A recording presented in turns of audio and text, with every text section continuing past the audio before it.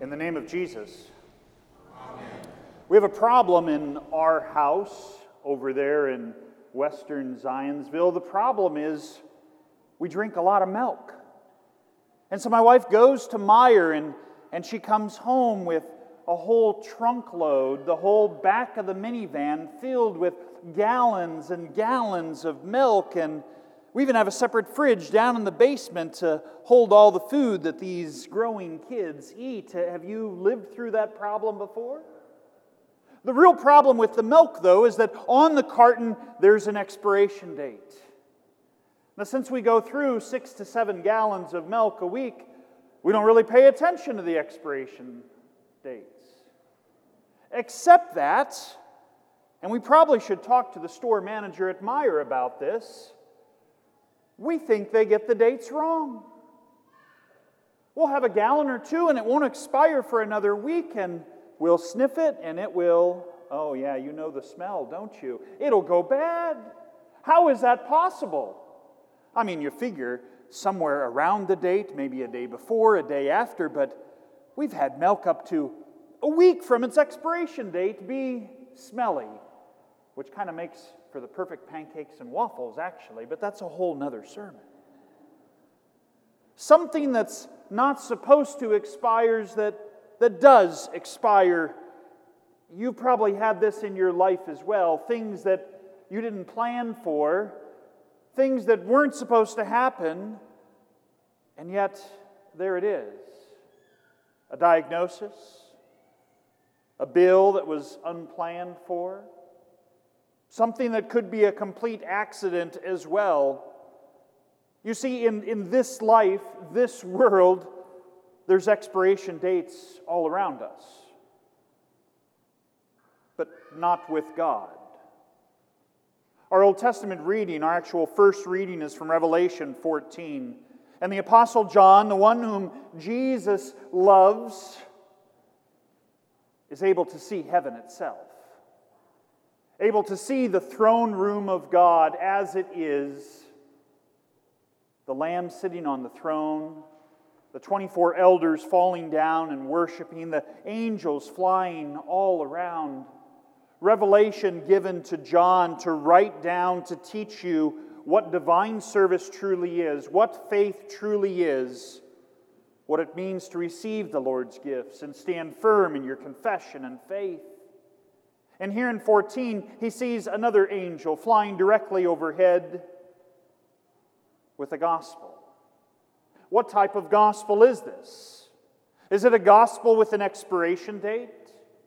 Is it a gospel with a bunch of demands that God makes, or limitations placed upon you or placed upon the world?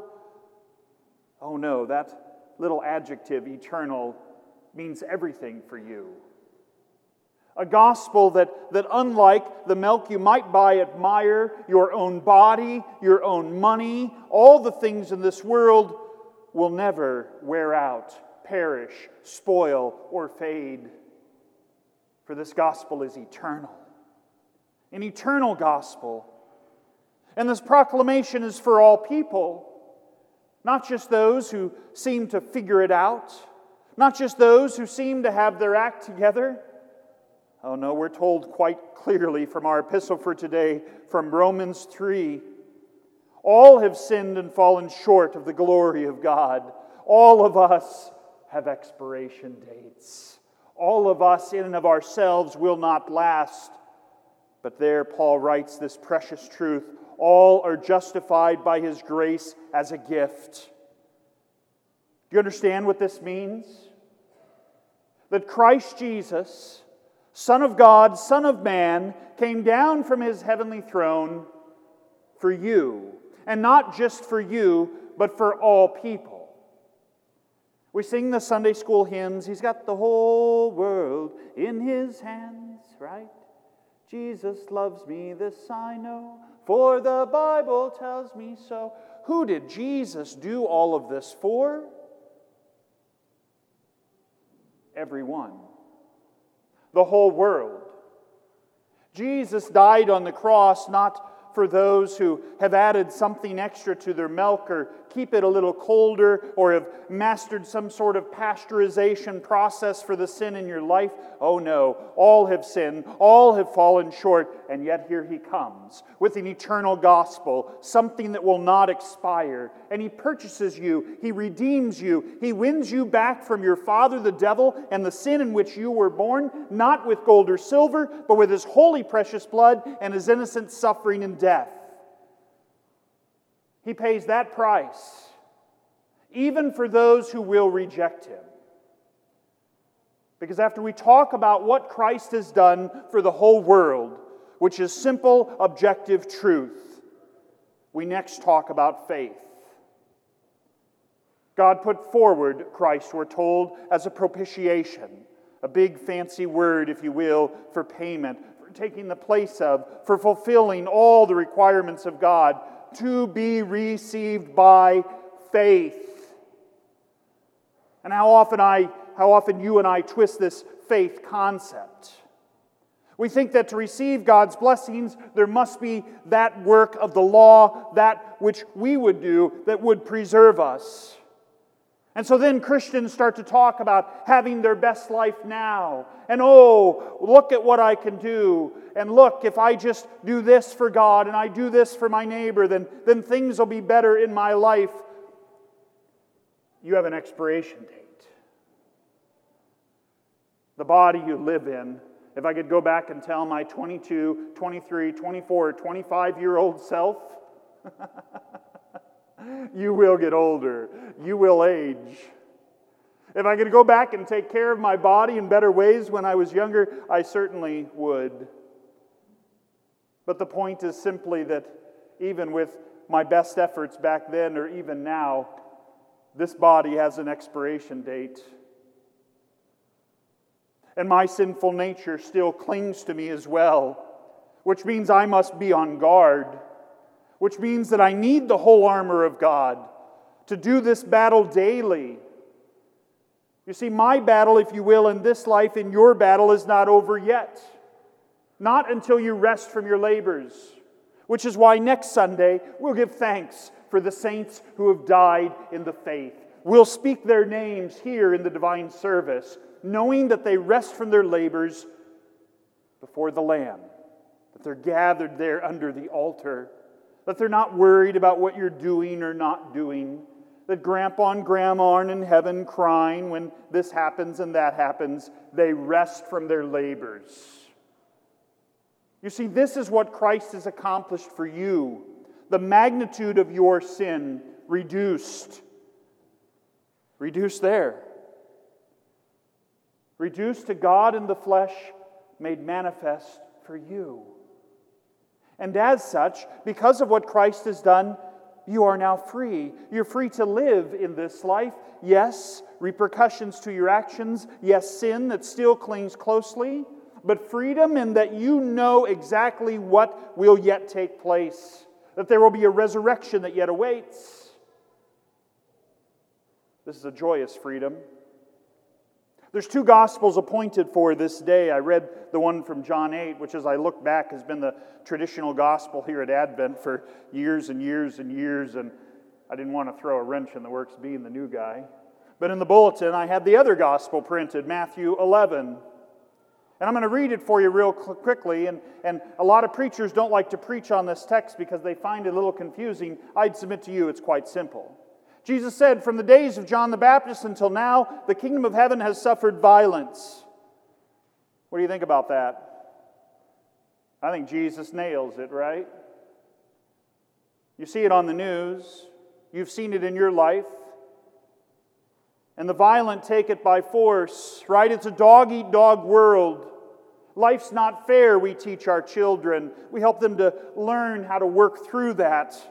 And how to trust in the midst of their faith that there is a God who cares for them, that there is a Savior who has rescued them and will yet be with them, that there are gifts that God gives to strengthen you in this life, daily living in your baptism, eating every Lord's Day of His body and blood, there in the bread and wine, for the forgiveness of sins, for life, for salvation.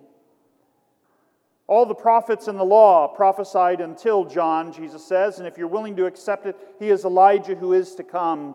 John the Baptist, the last and greatest prophet, he who has ears to hear, let him hear. Jesus says that word has been given. That word is there for all to believe. Do you hear it? Is it God's word that you turn to when you deal with the expiration dates of the milk cartons in your life? Is it that word that gives you hope and a future, or do you look for your hope and your future somewhere else, in someone else? Jesus goes on identifying the sin. To what shall I compare this generation? It's like children sitting in the marketplaces and calling to their playmates, we played the flute for you, and you did not dance. We sang a dirge, and you did not mourn. Here, all this has been done for you through Jesus Christ. And yet how quickly you reject and forget all of it. How easy it is to find something else to do on Sunday morning. Lord knows I'm living that right now with 4 kids that play sports and all of those things. The Lord's Day in our culture is no longer the Lord's Day. It's been violently ripped from the church so that family after family is forced to make decision upon decision about what's best. One of my own boys just the other day was talking with one of his friends and said, hey man, do you go to church? He said, no, don't have the time. Well, don't you think you should make time for God?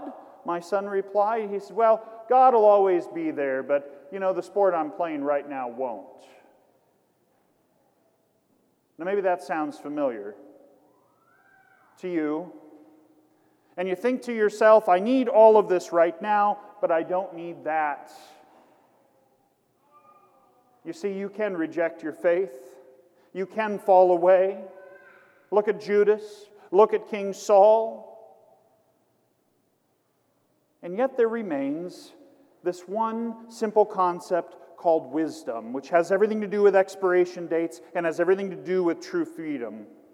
You might remember back with King David, who was no perfect guy himself, right? Who was a horrible, miserable sinner, breaking a whole bunch of the commandments all at once. But yet, when confronted by his pastor with his sin, he repented. And the Lord forgave him. Sounds a lot like Peter, right? Who rejected Jesus not just once, not just twice, but 3 times. And who in his repentance and by the Lord's grace restored him as well.